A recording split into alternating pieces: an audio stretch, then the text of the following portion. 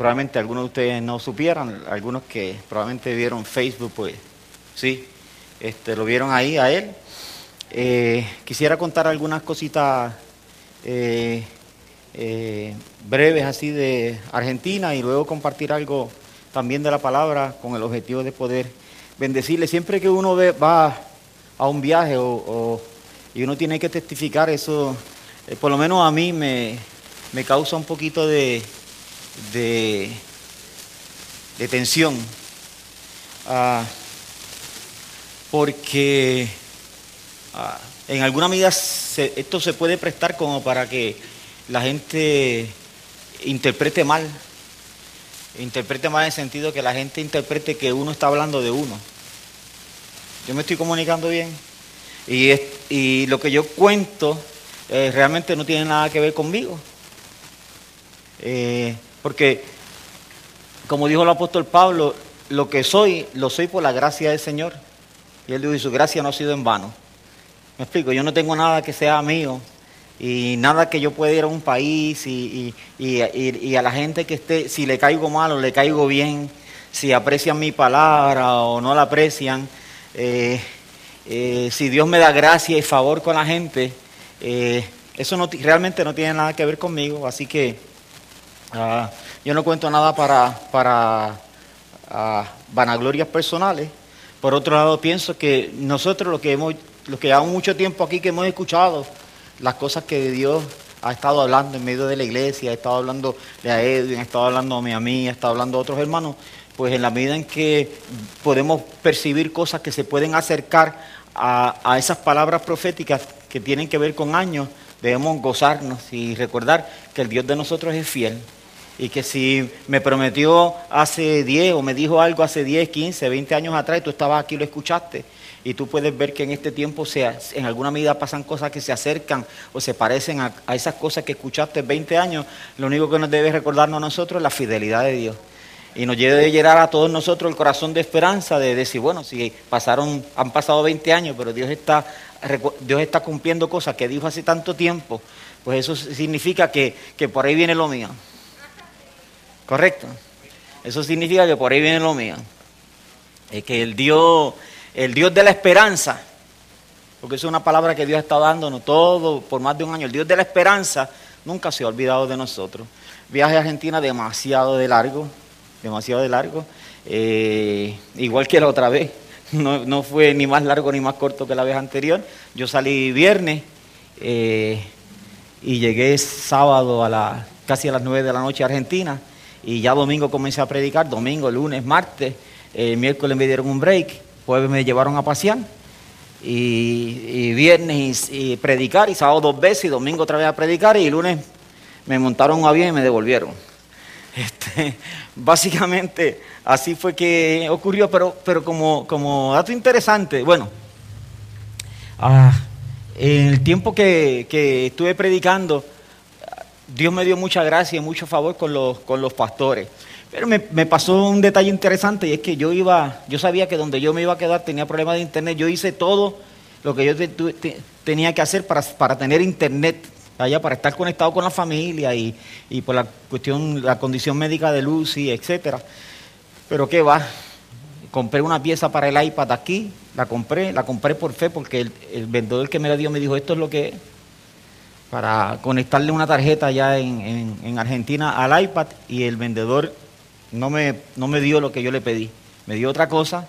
Así que cuando llegué allá descubrí que estaba sin internet, pero por la misericordia de Dios, yo estaba en un segundo piso, en un apartamentito, y había alguien por allí en un primer piso que tenía una internet abierta. No llegaba bien la señal, yo me tenía que meter en la ventana, a veces tenía que coger el celular y ponerlo afuera con un cablecito y poder hablar. Y Lucy escuchaba los pajaritos, porque ponía el celular afuera y lo que había era un árbol ahí. Y me decía, ¿y por qué tantos pajaritos? Y yo le dije, porque tengo literalmente el celular metido dentro de un árbol para que pueda coger la señal. Y era así, hablaba con ella, se escocotaba la señal y volvió otra vez, le llamaba y etcétera. Eso fue así, con Isaías también, porque Isaías estaba en Costa Rica en esos primeros días que yo estaba allá. Pero así más o menos con esa señal así vaga, yo me estoy comunicando. Y lunes, prediqué domingo y fue súper bien, los pastores contentos, los hermanos contentos, estaban agradecidos, bien animados, la palabra les llegó. Lunes había una cena de pastores y me habían invitado para esa cena de pastores yo predicar, algo por el cual vengo orando como 3 meses y le había dicho a los intercesores para que oraran por mí y todo eso. Bueno, y llegó ese lunes por la noche y les confieso que yo estaba con un poco de nervios, pues está llegando allí gente prominente, algunas personas escritores de libros que llegaron, que de hecho que me regalaron libros. Toma, este libro yo lo escribí, este otro libro yo lo escribí para que después me des la opinión. Pero estamos ahí y eso fue el lunes, y ese lunes, como a eso de las 10 de la mañana, casualmente yo voy a la ventana, pongo mi celular en la ventana, lo conecto ahí para coger la señal, para chequear si había algún texto, había algo. Por cierto, tengo textos ahora mismo, ¿verdad? Sí. Y entonces, cuando pongo el celular así, veo llamada de Jenny, de la profeta de Costa Rica que estuvo con nosotros recientemente, llamada de Jenny. Y yo en mi mente estaré pensando, oye, parece ser que Jenny se le olvidó que yo estoy en Argentina, que me está llamando. Y yo contesto la llamada y le digo, hola Jenny, ¿cómo estás? Y me dice, bien, se escuchaba bien. Y yo digo, bueno, entonces, y yo digo, yo estoy en Argentina, Jenny. Y me dice, sí, yo lo sé, me contesta ella. Yo digo, está bien. Y me dice, por eso es que te estoy llamando. Y yo le digo, ajá, ¿por qué? Me dice, es que desde Dios me tiene orando Dios me habló y me dijo 2 cosas. Me dijo que estuviese orando por ti todo el tiempo que estuvieras en Argentina, que yo te tenía que apoyar en ese viaje en oración. Yo le dije, ay, gracias, te lo agradezco, le digo. Entonces me dice, y lo segundo que te tengo que decir es que te estoy llamando porque Dios me dijo que te llamara, que te tenía que decir algo. Y yo digo, está bien, le digo yo. Y ella me dice, no, yo no sé lo que es. ¿Por qué? Ella me dice, yo no sé lo que es porque él no me ha dicho. Él me dijo simplemente que te llamara. Y me lo dijo hace 2 días. Y entonces yo le dije, pero estuve tan ocupada y ahora mismo me lo recordó. Y yo dije, bueno, Señor, lo llamo ahora. Y si Él me contesta ahora, está bien. Y si no, pues será difícil otra vez. Pero lo interesante fue que Jenny estuvo hablando conmigo 20 minutos y no se cayó la llamada. Y Lucy hablaba conmigo cada rato, 2 o 3 minutos, y se cayó la llamada y yo volví otra vez. Había veces que en par de ocasiones que me bajé del 2.º piso y me pegué a la ventana de la casa donde tienen la internet, me pegué ahí al frente. Yo dije, aquí, yo iba ahí como, yo decía, déjame ver dónde tengo más barras, aquí que tengo, aquí que hay internet. Habló como 20 minutos conmigo y dentro de eso, pues, me dio una palabra lo más interesante, que me decía que él estaba abriendo las puertas para mí, para Argentina. Y decía, y estoy abriendo las puertas para Chile. Y estoy abriendo las puertas para ti, para Uruguay y para Bolivia. Y estoy abriendo las puertas para Brasil, para ti. Y te voy a llevar a Europa, y vas para España. Y yo empiezo a escuchar una palabra así, me la vuelve a repetir y me dio un montón de detalles más que de verdad que hasta me siento mal decirlo, porque por lo mismo, porque da esa sensación de que tú estás haciendo algo que no debes hacer, ¿verdad? Bueno, en fin de cuentas, yo escucho todo eso y el Señor me dice un montón de cosas más y me habla de la familia y me habla de Lucy, de la salud de ella y todo, y que tú viviera confiado, en fin de cuentas. Entonces, y me animó en el área de lo que es la confianza y todo lo demás. Entonces, me da esa palabra. Llego a la noche, predico. La palabra que compartí para los pastores fue súper. Yo digo que fue súper por la reacción de ellos, ¿me explico? La reacción de todos los pastores. Llegaron a invitarme, mira, ¿cuántos días tú vas a estar aquí para que vayas a mi iglesia? Y ya la agenda estaba llena, la había hecho Raúl Ruyé. Y entonces yo le digo, no, tienes que hablar con Raúl porque Raúl es el que... En fin de cuentas, ahí los que vinieron dijeron, pues para tu próximo viaje vienes a mi iglesia, tu próximo viaje vienes a mi iglesia. Y yo quiero hacer algo contigo un fin de semana para que estés en la iglesia. Y yo dije, qué bien, todo esto. Y entonces me estoy acordando de palabra que me dio Jenny por la mañana, porque es el mismo día. Al ratito llega un pastor y dice, yo no soy de aquí. Me dice, yo estoy en Buenos Aires porque tuve que venir a resolver unos asuntos y me enteré que había esta reunión y vine. Y dije, qué bien. Me dice, yo soy de la Patagonia, el cono sur de Argentina. Y yo dije, eres de allá. Que eso es en avión, hermano, hay que llegar hasta allá. Y entonces me dice, y vengo a decirte que me encantó la palabra que compartiste y quiero decirte que desde ya tú tienes las puertas abiertas para que vayas, visites esa área, es preciosa. Me dijo, y yo te puedo hacer una agenda para que estés predicando porque tengo tantos pastores amigos en el área de allá. Mientras ese hombre está hablando, hay otro pastor al lado que me dice, ¿quieres ir a Chile? Y yo me quedo así como que todo está pasando demasiado rápido, ¿verdad? Y yo digo, perdón, y me dice que si, perdón, me dice que si quieres ir a Chile. Y yo le digo, me interesa, le digo. Y me dice, ¿es que eres chileno? Y me dice, no soy chileno, pero he ido mucho allá, pero tengo un montón de contactos, pastores y amigos allá en Chile. Cuando tú quieras ir, yo te llevo a Chile. Y yo, pues gracias, sí, toma mi tarjeta, aquí está mi email, mi teléfono. Y me empezaron a darle sus tarjetas y todo, junto con algunos escritores de libros y todo lo demás. Y estamos ahí, un pastor prominente llegó escritor de libros, que iba, por cierto, al otro día salía para Israel, que ha viajado el mundo predicando, llegó donde mí para agradecerme y me abrazó y me dijo, la próxima vez que tú vengas a Argentina tienes que pasar por mi iglesia y tienes que venir a predicar. Gracias. Y entonces estamos ahí un rato cuando él me dice, nos vamos a ir, y ese pastor prominente me dice, ¿vas para Europa? Yo le digo, no, yo de aquí regreso a Puerto Rico y tengo que salir, pero para Costa Rica. Y me dice, no me entendiste. Me dice, que el Señor te dice que vas para Europa. Ok, sí. Gracias, varón. Entonces, me estoy comunicando bien, ¿verdad? Las cosas que están pasando, de momento así, están pasando todas esas cosas. Y yo estoy literalmente sorprendido porque esta mañana yo recibí una palabra de palabra profética de 20 minutos con un contenido, y a la noche empiezan a ocurrir cosas que están ligadas. De hecho, yo recibí ayer, recibí un email del pastor ese de la Patagonia que me dice, discúlpame que no te escribí porque yo estuve viajando y ahora es que llegué a mi casa, pero quiero decirte que ya estoy acá instalado, dame tu nombre en Facebook para buscarte, sabes que lo que te dije sigue siendo así, nuestras puertas están abiertas acá, la próxima vez que tú regreses podemos tener una actividad, etcétera, etcétera, etcétera. Yo le contesto, muchas gracias, varón, vamos a orar por ese asunto. Y esto no cambia nada, esto no significa que yo voy a salir corriendo para todas las puertas que se abran, porque yo sé que no necesariamente, ni en el pasado ha sido así, que todas las puertas que se abren necesariamente para que yo salga corriendo y entre. Yo sé que Dios puede abrir puertas y que las puertas tienen también un tiempo, y que mi responsabilidad es orar para entender no solamente aquello que Dios abre, sino entender los tiempos de Dios.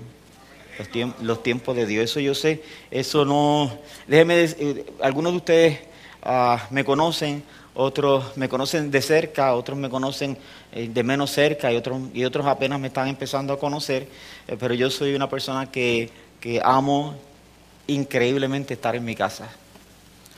Yo amo increíblemente estar con mi familia, yo amo increíblemente, a mí me causa un pesar tan grande irme. Yo soy de los que salgo y yo llamo todos los días, yo hablo todos los días, yo texteo todos los días, llamo a las nenas, llamo a Frenchy, llamo a Lucy, yo hablo con Lucy 3, 4, 5 veces al día, o salgo de viaje, llamo a las nenas para conseguir a los nietos, a ver dónde están ahí, pónmelos ahí, llamo a casa a horarios en que yo sé que ellos están, el jueves familiar, el domingo que Lucy hace una comida y se reúnen todos, yo esos momentos trato, si estoy, a menos que esté si quieren nos vamos al suelo todo el mundo. Nada, pasó allá, pero está bien, están bien allá. Solamente Edwin le brincó el corazón a Edwin, pero estamos bien. A mí me encanta estar en mi casa, estas cosas no me emocionan. De hecho, Algunas personas pueden tener esta idea extraña de que uno está viajando el mundo. Yo no, lo que voy a decir no lo digo en calidad de tratar de menospreciar absolutamente nada. Yo llegué a Argentina y yo el miércoles salí un rato. Miércoles salimos salimos a comer. Eso fue, y se iba a encontrar un pastor. Ibarra, el pastor que estuvo con nosotros acá, por cierto, ese pastor llegó, se enteró que yo iba a estar, él no sabía, se enteró que yo iba a estar y llegó simplemente a saludarme. Pero me escuchó predicar en la reunión de pastores. Y entonces me llamó y me dijo, ellos tienen una iglesia gigantesca. Él me llevó. A eso salimos miércoles, a encontrarnos con él, porque él quería encontrarse con nosotros. Estamos hablando que tienen para reunir 5,000 personas y se sientan, tienen 2 reuniones los domingos, sientan 3,500 personas, 7,000 personas sientan ellos. Él es un pastor este hermano que estuvo aquí es un pastor muy reconocido allá. No sabía yo hasta ahora que pastor muy reconocido. Cuando él llegó a la reunión, todos los pastores iban donde él. Allí llegó, lo saludaban públicamente. Llegó nuestro hermano Lucho, le dicen a él, Lucho, llegó con nosotros. Y él muy humilde, al otro día se encontró con nosotros en almuerzo y nos llevó a su lugar. Y entonces habló conmigo y me dijo, yo avísame la próxima vez que tú vengas con tiempo, porque nosotros tenemos una agenda, la trabajamos, como la iglesia es grande, la trabajamos con 1 año de anticipación. Pero me gustaría que tú estuvieras predicando, tengas la posibilidad de estar predicando con nosotros. Y si no pudiera por la agenda de nosotros, yo tengo un montón de pastores amigos que yo puedo hablar con ellos. Predico en una iglesia de un pastor que me invitó sin haberme escuchado. Y luego de eso voy a su iglesia a predicar. Y él le encantó la palabra que yo compartí. Si me ven con unas libritas de más, porque los argentinos son locos. Esa gente a las 11 de la noche se van a comer, terminan los cultos, a esas horas comen carne, asado, de todo. Y entonces me llevaban, tenían comida para mí. Y yo decía, Señor, no puedo a esta hora comer, pero qué diablo más grande, pero ahí estaba. Pero después que le cogí al gusto a la comida, hermano, usted sabe cómo es eso, ¿verdad? Pero, así que tengo como 6 o 7 libritas de más, pero las voy a destrozar esta semana, créanme, en el nombre del Señor. Bueno, entonces, ese pastor, estoy en su iglesia y me dice, yo sé que Raúl te hizo una agenda, pero yo quiero decirte que conmigo tú tienes las puertas abiertas todas las veces que tú quieras venir. Y si Raúl tiene dificultades, yo te voy a hacer todos los preparativos, porque yo soy el superintendente de mi denominación para el sur de Buenos Aires. Yo estoy a cargo de 600 iglesias, tengo yo a cargo. Y yo soy, como el superintendente significa que yo soy el jefe de todos ellos. Entonces, debajo de mí existen presbíteros y debajo de los presbíteros están entonces los pastores. Pero conmigo tú tienes las puertas totalmente abiertas para venir a predicar la palabra. Entonces, todas esas cosas pasaron. Y eso a mí lo que me recuerda son simplemente las cosas que Dios ha dicho a través de los tiempos, que Dios nos abre puertas, que Dios nos da favor, que Dios nos va a llevar a diferentes lugares. Yo sé que las puertas que se abren no son puertas para yo entrar solo. ¿Me explico? Son puertas simplemente que se abren para nosotros en este lugar. No son simplemente puertas que se abren para mí, son puertas que se abren para Edwin y para otra gente más. Pero esas cosas pasaron a mí. Yo estaba demasiado contento con ver la bondad de Dios, el favor, la gracia que el Señor me dio. Quería decirles que excepto miércoles que salí a comer y jueves que salimos a eso de las 10 de la mañana y dimos un tour, nos montamos en un barquito pequeño que está ahí mismo cerca de Buenos Aires y tiene un río bien grande y nos llevó a una ciudad de Uruguay. Una ciudad colonial, se llama así mismo Colonia o Colonial. Y aparte de eso ahí, yo pasé sábado a la noche cuando llegué, domingo por el día, lunes por el día, martes por el día, viernes por el día, sábado por el día, domingo por el día. Yo los pasé en un apartamento. ¿Me explico? Yo lo pasé en un apartamentito, allí sentadito, oraba, leía, me comunicaba, meditaba, pensaba, hablaba con Isaías, nos reíamos, nos burlábamos de ustedes de vez en cuando, y nos burlábamos de la gente de él y todo eso, ese broma, ¿ok? Y entonces nos reíamos y orábamos y hacíamos todo eso, eso fue, no es nada así como que yo estoy viajando el mundo y me llevaron a Argentina y por allá, no, hermanos, ahí me llevaron y me dejaron en un apartamento, y no estoy criticando, eso para mí está bien, yo soy como el apóstol Pablo dijo, ¿se acuerdan? Que en todo y por todo yo he aprendido a estar contento. Si me llevan una limusina y me llevan a ver Argentina de arriba para abajo y me llevan en helicóptero a verlo, yo estoy contento. Y si me sueltan un apartamento y me dejan el día en ese apartamento, yo estoy contento. Si me dan $2,000 de ofrenda, yo estoy contento. Y si me dan $280 de ofrenda, que fue todo lo que me dieron entre todas las iglesias, yo estoy contento. ¿Me explico? Un pasaje a Argentina vale $1,500. Los pasajes no lo paga la iglesia local, ese pasaje lo pago yo. La única diferencia, yo no pagué $1,500 porque yo compré el pasaje con millas, yo pagué $100. Yo di millas que yo tenía, pagué $100 con 80 chavos y me fui para Argentina. ¿Me estoy explicando bien? Así que, y pagué 100 pesos, me dieron la comida, etcétera. Un día le pagué al pastor y a la esposa una comida.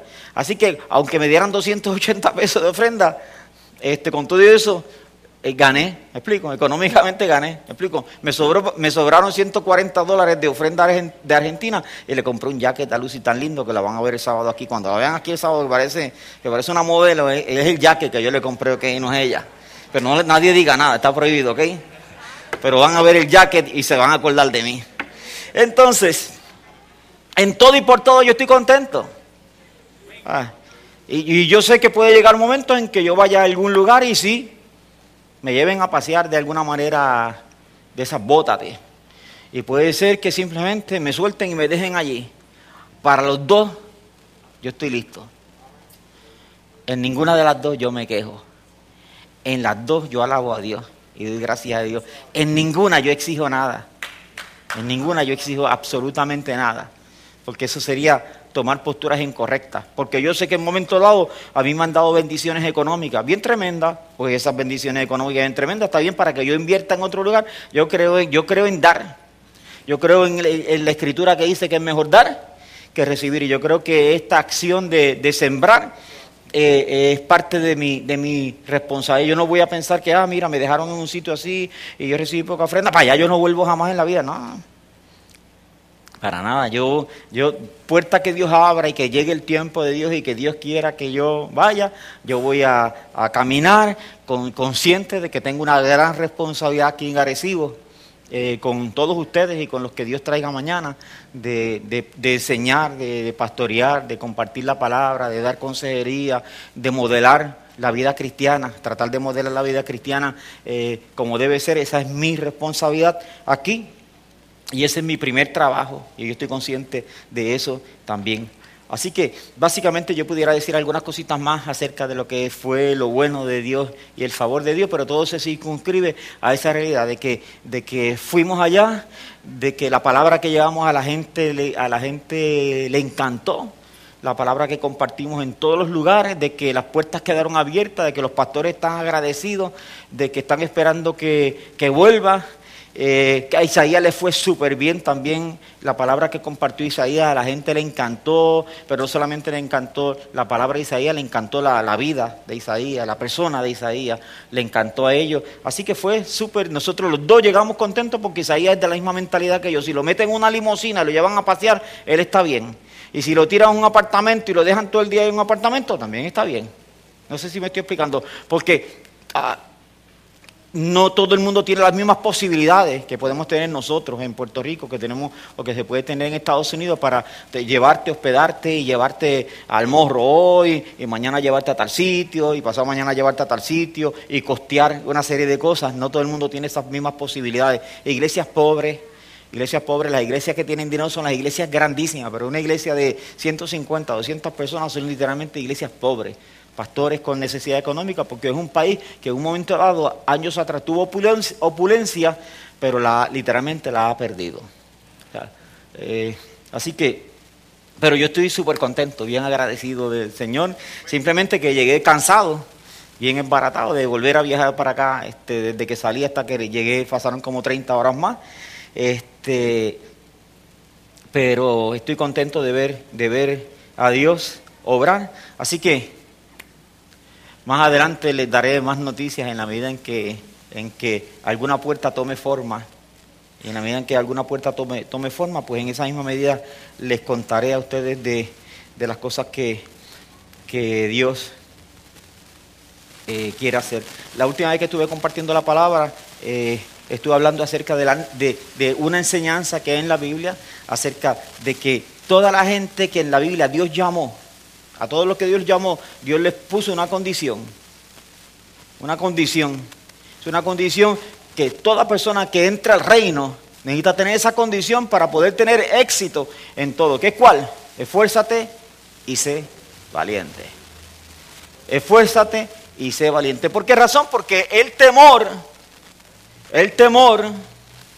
no es una emoción del reino de los cielos. No. Es del otro reino. Es del otro reino. El diablo usa el temor, usa el miedo para paralizar a las personas. Y literalmente una de las cosas que hace el miedo es que la gente se paraliza. O sea, hay algunas personas que reaccionan corriendo, pero hay otras personas que reaccionan literalmente que se paralizan. Se paralizan. Y de esas uno puede contar 1000 anécdotas que han ocurrido en medio de nosotros, en viajes misioneros, gente que se han asustado por algo y literalmente se han paralizado. Toda persona llamada por Dios, Dios le ha dicho, esfuérzate y sé valiente. El que no se esfuerce va a tener una dificultad para encontrar su llamado. El que no se esfuerce va a tener una dificultad para cumplirlo. Lo puedes encontrar, puedes estar claro en que Dios te llamó para esto, pero vas a tener una dificultad para cumplir tu llamado. Porque necesitas las dos cosas, necesitas esforzarte, que es una actividad de todos los días, es una actividad de todos los días. ¿Qué es lo que hace que los seres humanos nosotros no podamos completar las cosas? Precisamente eso, la falta de consistencia, porque nos cansamos. ¿Vas a la reunión hoy? Estoy cansado. ¿Por qué razón algunas personas tienen dificultad para hacer ejercicio? Compran máquinas, compran ropa, compran tenis, compran todo, y ahí están. Pasa un año, entra a Clasificados Online para que tú veas cómo la gente está vendiendo máquinas de hacer ejercicio.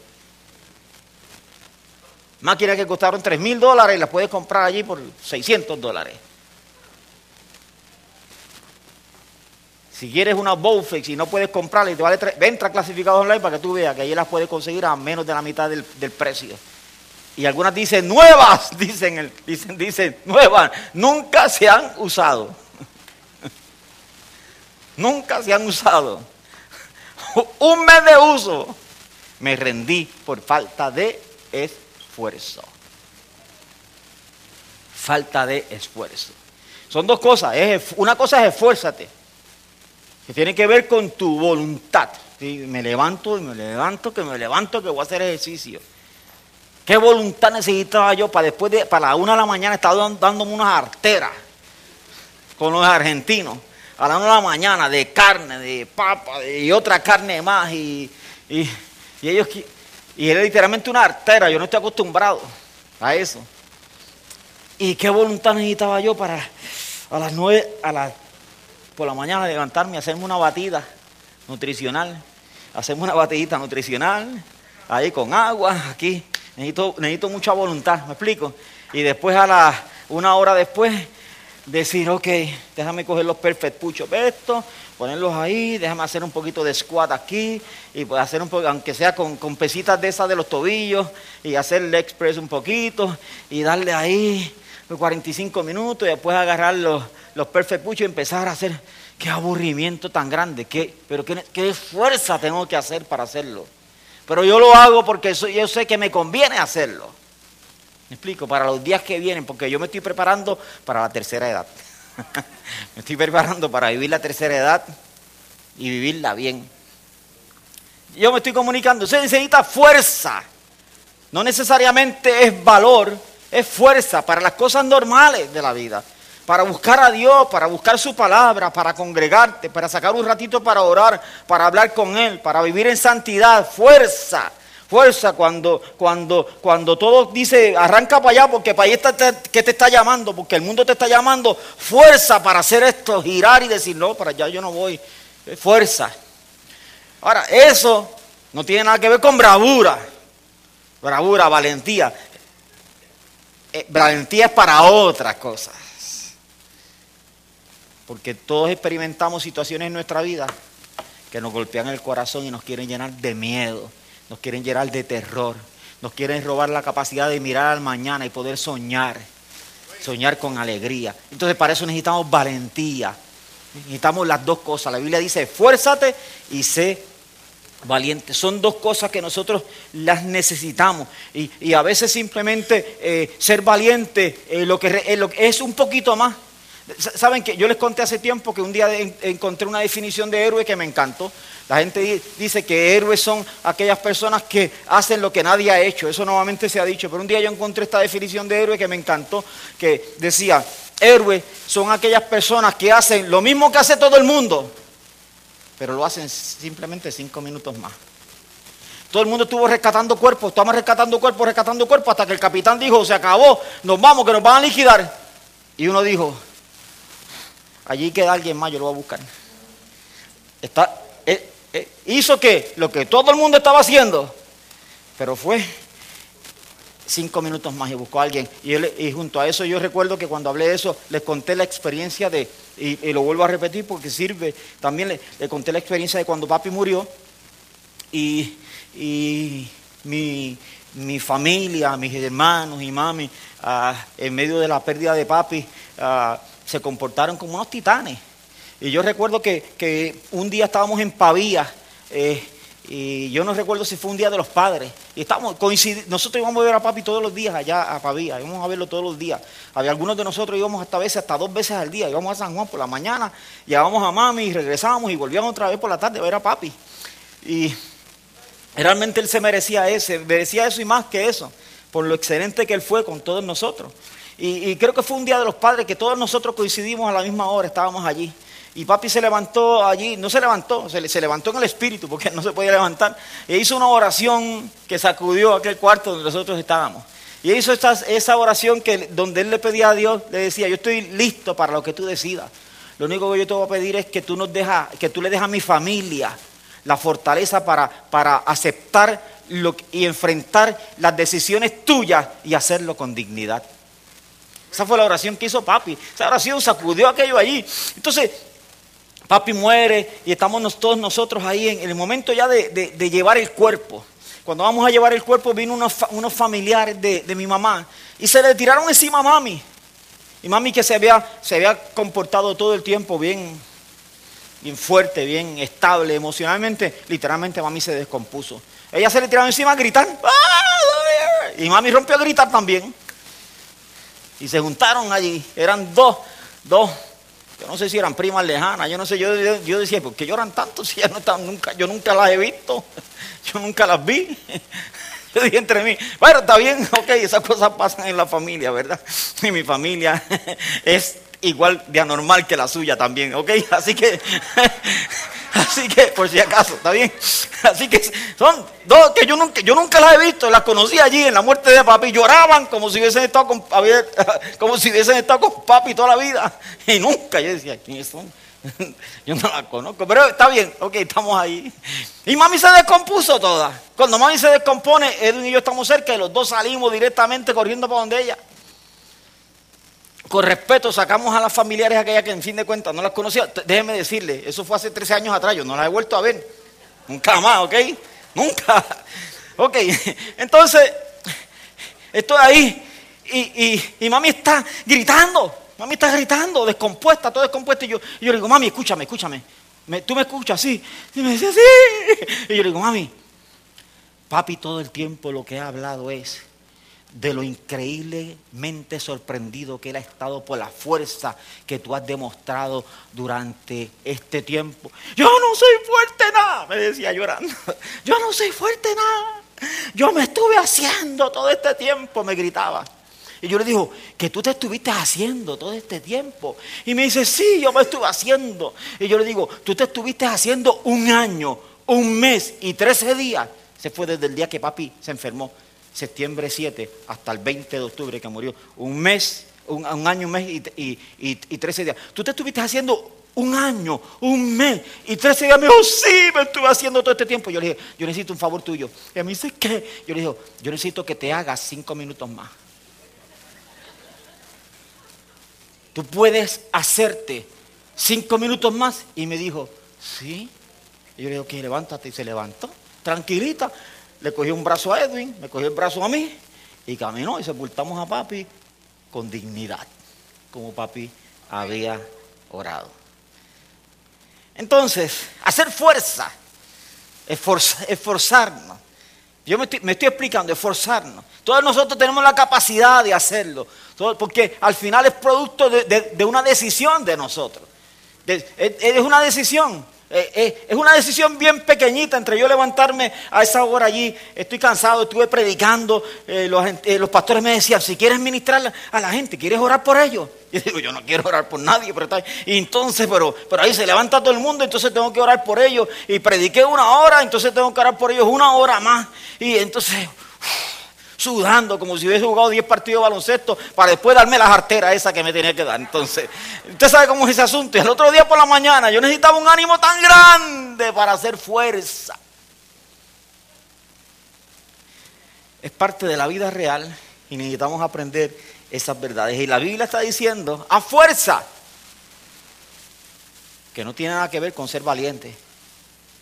Pero la Biblia está diciendo, van a llegar momentos en que vas a necesitar ser bravo. Vas a necesitar momentos en que va a llegar un momento en tu vida en que el diablo te va a gritar y te va a decir, si te tiras ahí te como el corazón.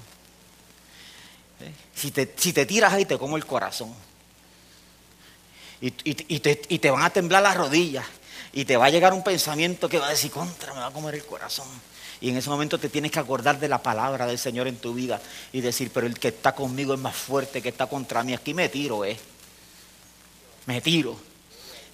Esa bravura, la Biblia está diciendo, tienes que hacerlo. ¿Por qué hay que hacerlo? Yo te voy a decir, porque aquellas personas que prueban a Dios, aquellas personas que se lanzan, ese lanzarse, el diablo te dice, lánzate que te como el corazón, y tú dices, pues no me lanzo, no, porque me lo come. Pues no va a ocurrir nada. Porque tú no le estás creando a Dios las condiciones, ni le estás creando a Dios las circunstancias para que Él demuestre que Él es tu Dios.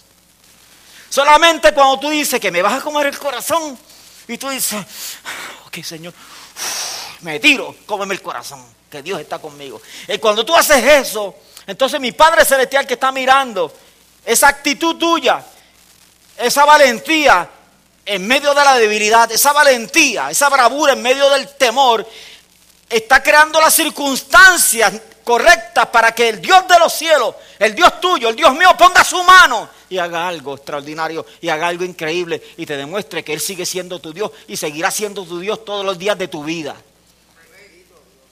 Solamente aquellos que creen, aquellos que se lanzan son los que tienen la posibilidad de ver las proezas y los prodigios de Dios. El que se quita no lo va a ver. Y Dios está diciendo, wow, yo que quería hacer esto. Pero no puedo porque mi hijo se quitó. Pero el que se lanza crea las condiciones necesarias para un milagro. El que se lanza crea las condiciones necesarias para que Dios ponga su mano. Yo les conté a ustedes y un día que estaba hablando acerca del favor de Dios, les conté esta experiencia. Hace poco cuando viajé con Lucy en verano les testifiqué acerca de que tú tienes que ser valiente en medio de las dificultades cuando te están dando noticias. Yo les conté y repaso que un día me levanto a las 2:30 de la mañana y va Heriberto, Pachito y yo vamos para Nicaragua, por cierto. Yo me levanté a las 2:30 de la mañana porque tenemos que salir ya a las 4, estar en la carretera. Y entonces me levanto a las 2:30 y lo primero que hice fue, Señor, nosotros llevamos mercancía. Señor, tenemos tantos problemas en los aeropuertos a veces, dificultades, Señor, que yo voy a declarar el favor tuyo en el aeropuerto. Yo lo voy a ver. Hoy, así, a las 2:30 medio dormido, con el aire dándome en el cuerpo, pero Señor, en el nombre de Jesús, yo voy a ver el favor tuyo en el aeropuerto, lo voy a ver. Yo declaro que voy a ver un favor extraordinario tuyo. Llegamos primero que nadie. Dame el pasaporte, Pachito, dame el pasaporte, Heriberto. Sí, le entrego los pasaportes y me dice la mujer, ¿cuál de los tres es Efraín Durán? Yo le dije, yo. Y ella me dijo, pues usted se queda. Y yo le dije, ¿que yo me quedo? Yo le dije, sí, yo fui el que hice todas las transacciones. Digo, no fui el que las pagué. Cada cual pagó, Heriberto pagó lo de él, Pachito pagó lo de él, yo pagué lo mío, pero yo fui el que hice todas las transacciones. Y se hicieron fue una transacción, no fueron tres. Y me dice, aquí dice que su vuelo está cancelado. Y yo dije, no, chequéate ahí, haz una llamadita, porque eso está equivocado, porque yo compré los tres al mismo tiempo. Y si ellos dos se van, es imposible que yo me quede. Mientras eso está pasando, yo le digo a Dios, esto no se parece a la oración que yo hice a las 2:30 de la mañana. Pero en silencio, ¿verdad? Ya tú sabes, ¿ok? Estoy aquí. La mujer llama y me dice, Señor, confirmado. Ellos dos se van, usted se queda. Y yo vuelvo y le digo a Dios, le digo a la persona, tienes que haber algún supervisor con el que yo pueda hablar. Lo puedes buscar. Mientras está buscando, yo digo, Señor, a las 2:30 de la mañana yo te dije a ti que yo iba a ver el favor tuyo en el aeropuerto. Esto no se parece a lo que yo te dije, pero yo te voy a decir algo, desde ya, de este aeropuerto yo no me voy. De este aeropuerto yo no me voy. Yo soy de los que, con temor, yo muero con las botas. Yo le dije a Dios, yo no me voy de este aeropuerto, yo muero aquí con las botas puestas. Me tienen que botar de aquí. Yo no me voy. Tú vas a hacer algo, porque yo estoy esperando, yo te pedí el favor tuyo, lo declaré, yo estoy esperando el favor tuyo. Todo eso calladito, ¿verdad? Ahí en la mente, hablando con Dios. Llega un supervisor, ¿qué pasó? Mira, esto y esto, yo compré, me dice, Señor, definitivo, está cancelado. Nos comunicamos con la compañía, con Orbit, y su pasaje fue cancelado. Ok, está bien. Vamos a brincar esa parte, le digo, ¿cuándo es el próximo vuelo? Me dice, a la tarde, pero, pues anótame, me dice, está lleno. Pero ponme en lista de espera, no se acepta más lista de espera porque las listas de espera están llenas. El próximo vuelo, mañana en la mañana, está lleno, señor. Y el de la mañana está lleno, sí, la lista de espera también, y el de la tarde está lleno también. Lo podemos llevar miércoles. Yo le digo, miércoles se acabó mi trabajo. El objetivo de nosotros es ir, traer esta mercancía y dar unos seminarios con unos pastores que se dan martes y miércoles. Yo miércoles no tengo que hacer nada en Nicaragua. Yo miércoles pernoctaba para irme jueves para Costa Rica. No podemos hacer nada, señora. Y yo, otra vez hablando con Dios, no me voy de aquí. En mi mente, yo no me voy de aquí. Algo tú vas a hacer porque yo muero con las botas puestas aquí. Yo no me voy a este aeropuerto porque yo te dije que yo iba a ver el favor tuyo. Yo lo declaré, yo lo espero. Eso es lo que tú debes esperar. Tú debes esperar lo que tu boca declara, lo que tu boca dice, con fe. En eso Pachito me dice, vente, Efraín, ¿qué pasó? Ya Heriberto y Pachito sabían lo que estaba pasando y Pachito me dice, vente un momentito. Y Pachito estaba con un iPhone ahí. Y yo le dije, ¿qué pasó? Y me dice, vamos a ir a chequear cómo está la cosa en América. Llegamos a América, no hay nadie. Está la muchacha, no hay fila ni nada. Hasta el punto tal que Pachito, cuando vamos llegando, le dice a la muchacha a distancia, ¿tienes algún viaje para Nicaragua hoy? Con gusto, señor, chequeo. Ese que dice, sí, señor, hay un viaje para Nicaragua. Dice, pero llega hoy, le dice Pachito. Y ya nos acomodamos en el counter. Y dice, sí, señor, hoy. Y ella dice, pero hay un problema. Y entonces Pachito dice, ¿cuál es el problema? Y ella me dice, solamente es un pasaje. Y entonces dice, eso no es un problema porque es para este nada más. Dice Pachito, es para él nada más. Y ella dice, pues si es para él nada más, está bien. Y ella chequea y dice, pero hay un problema, señor. Y Pachito dice, otro problema, dice Pachito. ¿Y cuál es ahora? Y la mujer le dice, el pasaje que hay es en primera clase. Pachito saca la cartera y saca una tarjeta de esas Platinum. De esas Platinum, que si tú quieres comprar, ¿qué tú quieres comprar? Puerto Rico. La compran. Saca una tarjeta Platinum y le dice a la mujer, con esta tarjetita que yo te hace, Pachito, con esta tarjetita que yo tengo aquí, yo puedo comprar ese pasaje. Y la mujer le dice, señor, esto es una Platinum. Con una Platinum definitivamente usted puede comprar ese pasaje. Y la mujer hizo así, pasó la Platinum, el boleto salió en el aire, lo cogieron, se lo dio a Pachito, Pachito cogió el pasaje, el boleto de primera clase, me lo dio a mí y me tocó por el hombro y me dice: disfruta tu viajecito en primera clase, mientras tu hermano y yo nos vamos en segunda.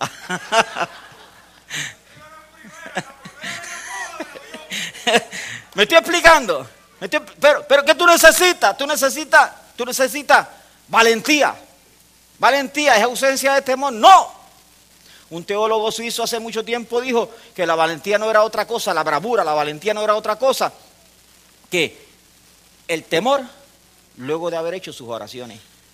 Es que aunque te asalte la duda, tú entiendes los caminos de Dios. Tú entiendes el llamado de Dios y tú caminas de acuerdo a ese llamado, de acuerdo a los planes, de acuerdo a los propósitos. Tú sigues empujando y sigues tocando puertas porque Dios te llama. Y habrá momentos en que no necesariamente las cosas ocurrirán como tú la esperas. Es parte de la vida cristiana. Sigues caminando, sigues empujando, aunque no entiendas por qué. El Dios tuyo es fiel. Más adelante a la vuelta del camino, tú vas a entender que ahí también Dios estuvo. Simplemente en un proceso de enseñanza para ti o para moldear algo en tu vida y en tu corazón. Así que ese es el principio de la Escritura. Entonces Dios en su palabra está diciendo, esfuérzate y sé valiente. Estuvimos evaluando el capítulo 7 del libro de Josué, donde en el capítulo 1, en el verso 6, en el 7 y el 9, Dios le dice a Josué: mira que te mando que te esfuerces y seas valiente. Solamente una cosa yo espero de ti, que te esfuerces y seas valiente. Miramos cómo se lo dijo, cómo en la Escritura se lo dijo el Señor a tanta gente. Pero en el capítulo 7 es cuando Josué acaba de venir derrotado. Su ejército fue derrotado. Y cuando su ejército fue derrotado, Josué se tira en el suelo, rompe sus vestidos, tira polvo en su cabeza, pega la frente en la cabeza junto con los ancianos. Es un acto de humillación. Se supone que un acto de humillación Dios no lo desprecia nunca. Eso dice la Escritura, que un corazón contrito y humillado Dios no lo desprecia. Pero Josué está ahí. Y cuando Josué está haciendo su oración, Dios le dice a Josué: levántate.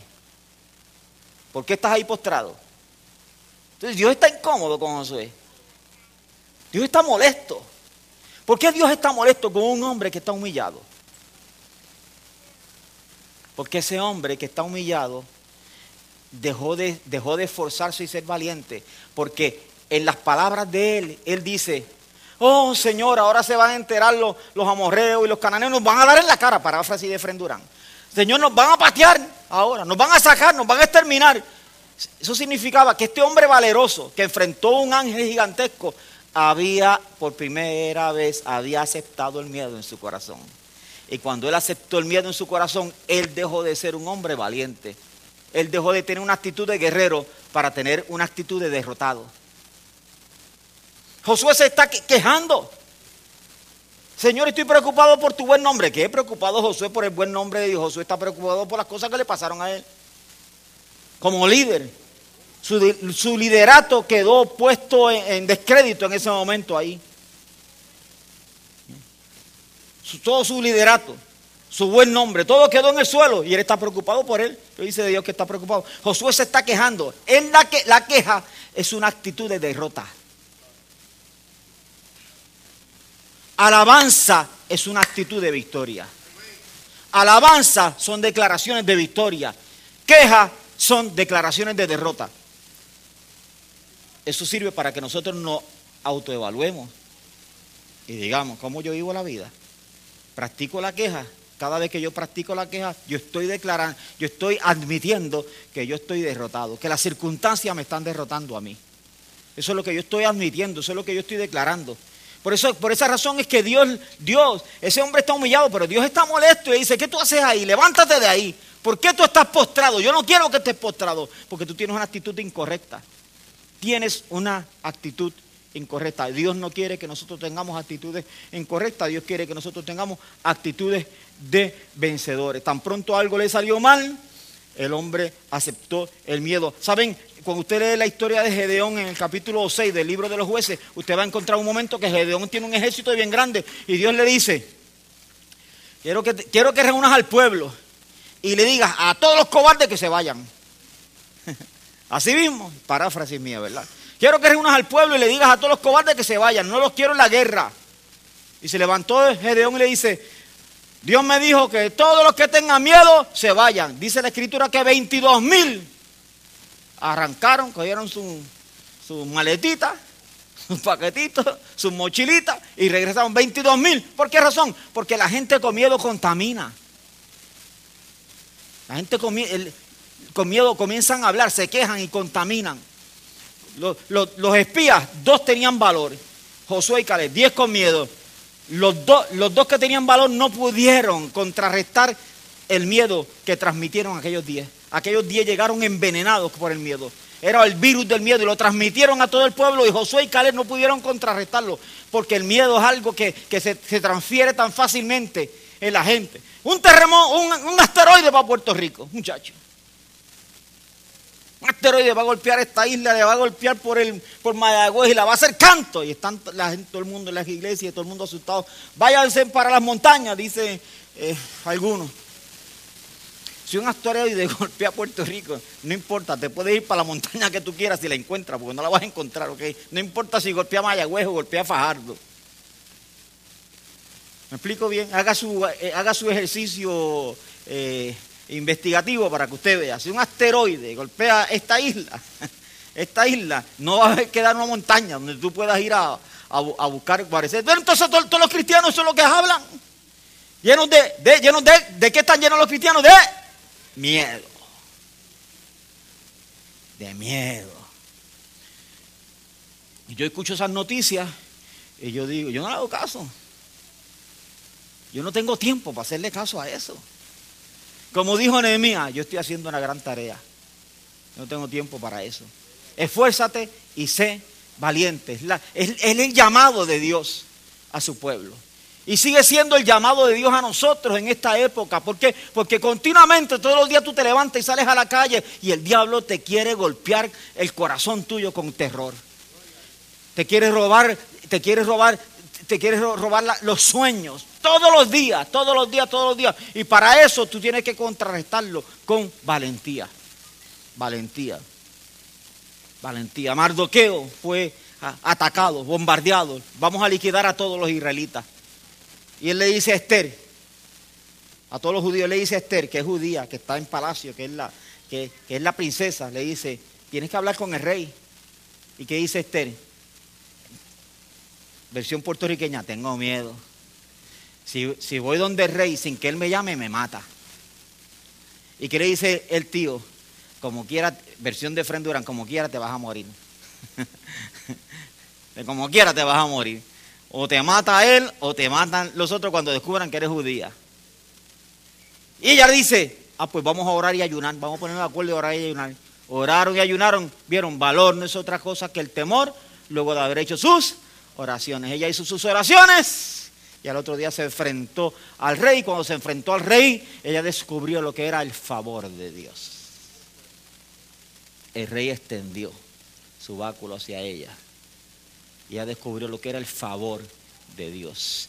El favor de Dios se descubre cuando somos valientes, pero cuando estamos llenos de temor, no, yo no voy allí, me van a botar de allí. Yo no voy allí porque ese hombre es tan duro. Yo no voy allí, yo no voy a hablar con ese hombre porque ese hombre ha votado a 10,000. Yo no voy a ir allí. Yo no voy allí porque eso es una locura. No, cuando tú eres bravo, vas a descubrir el favor de Dios. Wow. Les cuento otro testimonio que les conté hace tiempo. Estaba yo en Cuba. Estaba en Cuba y había ocurrido un huracán terrible que había azotado Cuba. Y al norte de Cuba hay una islita bien pequeña que se llega en avión. Me olvidó el nombre de la isla.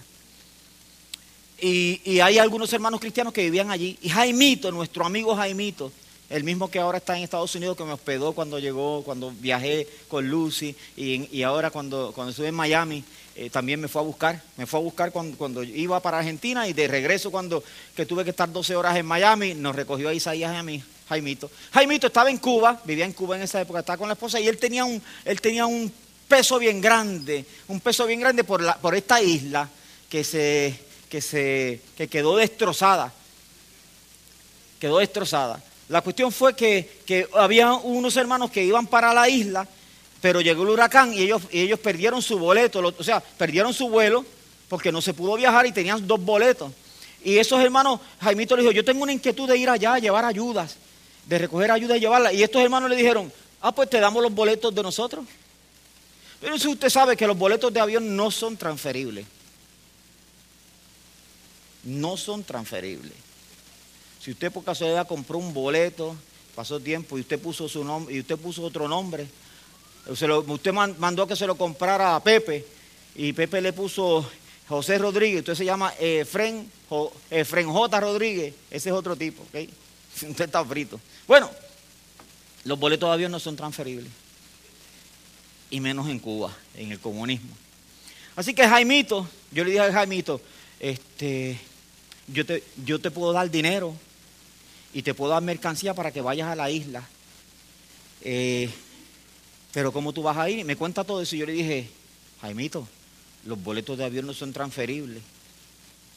Y él me dijo, yo como quiera voy a ir allí, a ver qué pasa. Se fue con la esposa.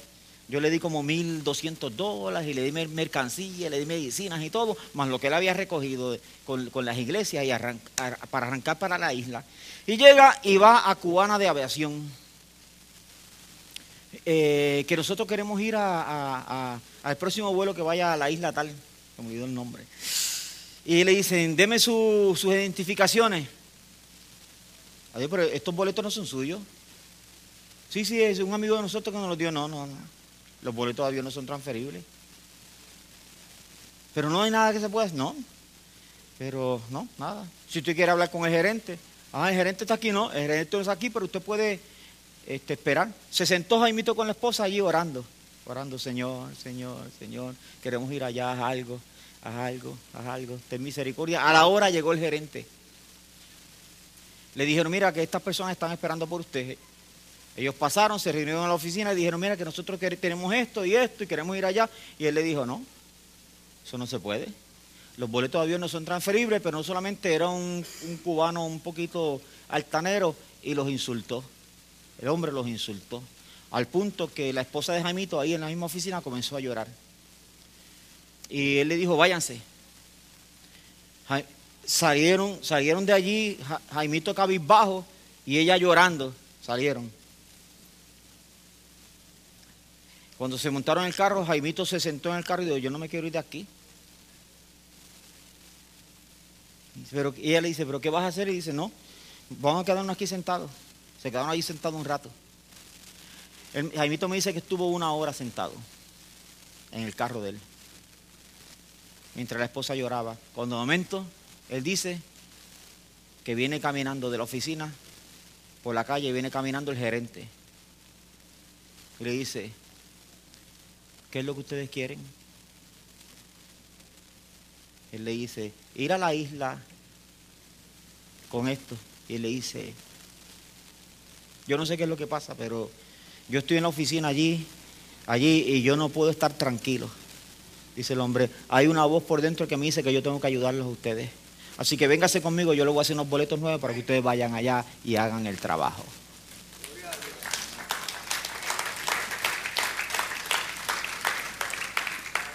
¿Me explico? Ahora él pudo, la primera vez que le dijeron no, está bien, ni se esfuerza. Y cuando dice, habla con el gerente ese, pero el gerente ese es un diablo, ni es valiente. Pero el que se esfuerza y es valiente, está creando las condiciones necesarias para que Dios haga algo. Hay muchas cosas que Dios no ha hecho por causa de nuestros temores. Si nosotros tuviéramos más bravura, Dios haría más cosas. Si nosotros fuéramos más bravos en hablar, si nosotros fuéramos más bravos en declarar, si nosotros fuéramos más bravos en permanecer, en no quitarnos, veríamos a Dios hacer cosas mucho más extraordinarias que las cosas que al día de hoy nosotros hemos visto. Porque esfuérzate y sé valiente es un principio, es un mandamiento, pero es un principio. Es un mandamiento que Dios quiere que obedezcamos, pero es un principio. Es el principio sobre el cual descansa, que si tú lo haces, Dios va a respaldar tus acciones. ¿Se acuerdan? Durante mucho tiempo yo no entendía, termino con esto. Teníamos cosas más, pero como, durante mucho tiempo yo tenía problemas porque mira, leía el libro de Daniel y en el libro de Daniel hay un pasaje donde hay una declaración donde dicen van a hacer una estatua y quieren que están buscando la manera de agarrar a Daniel y engañarlo. Y entonces, porque Daniel era demasiado fiel y ellos le tienen odio.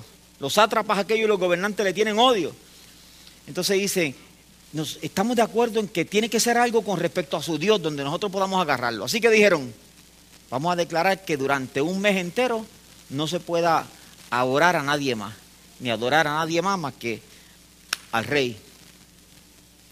Daniel acostumbraba que todos los días oraba 3 veces al día, por la mañana, por la tarde, y por la mañana, al mediodía y a la tarde, oraba 3 veces al día, pero oraba así, se iba a su apartamento, subía, abría las ventanas, como yo con el celular, abría las ventanitas y ahí oraba en público. Eso hacía él.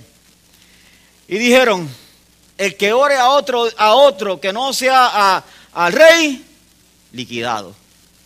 Entonces yo siempre decía, ¿por qué Daniel es tan cabezón?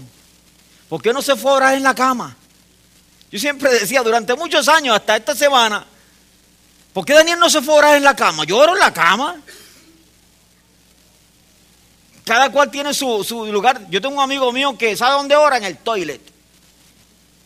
Cerrado, ¿verdad? Lo cierra. Lo cierra y se arrodilla. Dice que ahí no lo molestan. Que en todos los sitios que se mete en la casa no molestan, pero que en el toilet, él cierra el baño, se va allí ora, tranquilo. Dios te escucha en el toilet, Dios te escucha en la cama, Dios te escucha en el carro, Dios te escucha en la cocina. ¿Por qué Daniel no se fue a orar en la cama?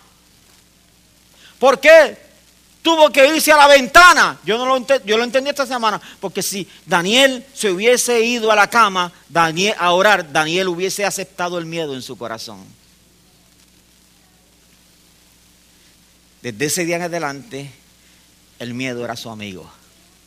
Y Daniel era un valiente, Daniel era un guerrero. Daniel no aceptaba el miedo en su corazón. Y cuando ese evento llegó a su vida, probablemente él tuvo el pensamiento, yo puedo orar en la cama, Dios me escucha. Y dijo, no, si yo voy a orar a la cama, ellos ganaron. Ellos ganaron y yo perdí. Yo voy a orar donde mismo oro, en la ventana. Y oró en ese sitio porque él decidió que él no iba a aceptar el miedo en su vida. Él decidió que él iba a esforzarse y a ser valiente. Esa es la demanda de Dios para la vida tuya y para la vida mía. Es tener una actitud de guerrero. Al final es una decisión. Caleb cuando tenía 40 años se esforzó. Pero cuando tú buscas la escritura, cuando tiene 85 años, tú descubres que ese hombre sigue haciendo fuerza. Porque algunas personas confunden esforzarse con una carrera de aceleración. No es una carrera de aceleración. No es que hoy hagas fuerza y mañana te desinfle. Es que te levantas todos los días y haces fuerza. Todos los días te levantas y haces fuerza. Caleb, cuando tenía 85 años, tú puedes buscar el pasaje ahí en la historia en el libro de Josué, que él le dice a Josué, yo quiero que tú me des el monte donde están los hijos de Anac.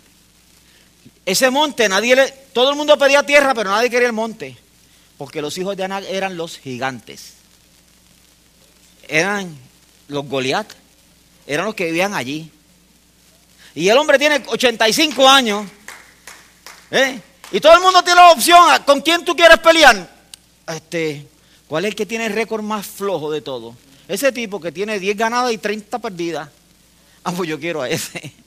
¿Y tú? ¿Y cuál es el próximo que sigue? Aquel que tiene 10 ganadas y 25 perdidas. Yo quiero a ese. Hasta que viene Caleb y dice, ¿quién es el tipo que está invicto? ¿Quién es el tipo que está invicto? El invicto. Ese tipo ha noqueado a todo el mundo. Ese es el que yo quiero. Tenía 85 años, nadie quería ese monte. Nadie. Él lo había pedido desde antes. Lo pidió cuando tenía 40 años, se lo pidió a Moisés y Moisés se lo concedió. Ahora están los gigantes allí, en los otros lugares nada, y él viene a recordarle a Moisés y le dice, yo quiero que me des lo que Moisés me prometió. Yo quiero que me des la promesa de hace 45 años atrás. 45 años esperando una promesa. Existe una distancia entre una palabra y el cumplimiento de ella. Yo quiero que me des lo que me fue prometido hace 45 años atrás. Yo quiero donde están los gigantes. Yo los voy a sacar, los voy a patear de ahí. Si Dios me ayuda, yo los saco. ¿Sabe que algunos no lograron sacar a sus enemigos? Israel convivió con uno, pero Caleb no. La escritura dice que los sacó a toditos. Tenían ciudades amuralladas, con carros de hierro. Los sacó a toditos. 45 años después, él seguía teniendo la misma actitud de guerrero. Esfuérzate y sé valiente. Es una demanda de Dios para nosotros en este tiempo. Porque te vas a enfrentar a situaciones en que te va a temblar las rodillas y te va a temblar el corazón. Y cuando te tiemblan las rodillas y te tiembla el corazón, necesitas acordarte del Dios poderoso que tienes, de Jehová de los ejércitos, del Dios que nunca ha perdido una batalla, del Dios que está contigo cual poderoso gigante. El que no escatimó ni a su propio hijo por ti, ¿cómo no te dará junto con él todas las cosas? Tú te puedes poner sobre tus pies. Yo quiero simplemente bendecirte y ora por mí, que Dios me dé una buena palabra para el domingo, para poderla compartir contigo. Amén. Padre, gracias por las cosas que hiciste en Argentina, Señor eterno.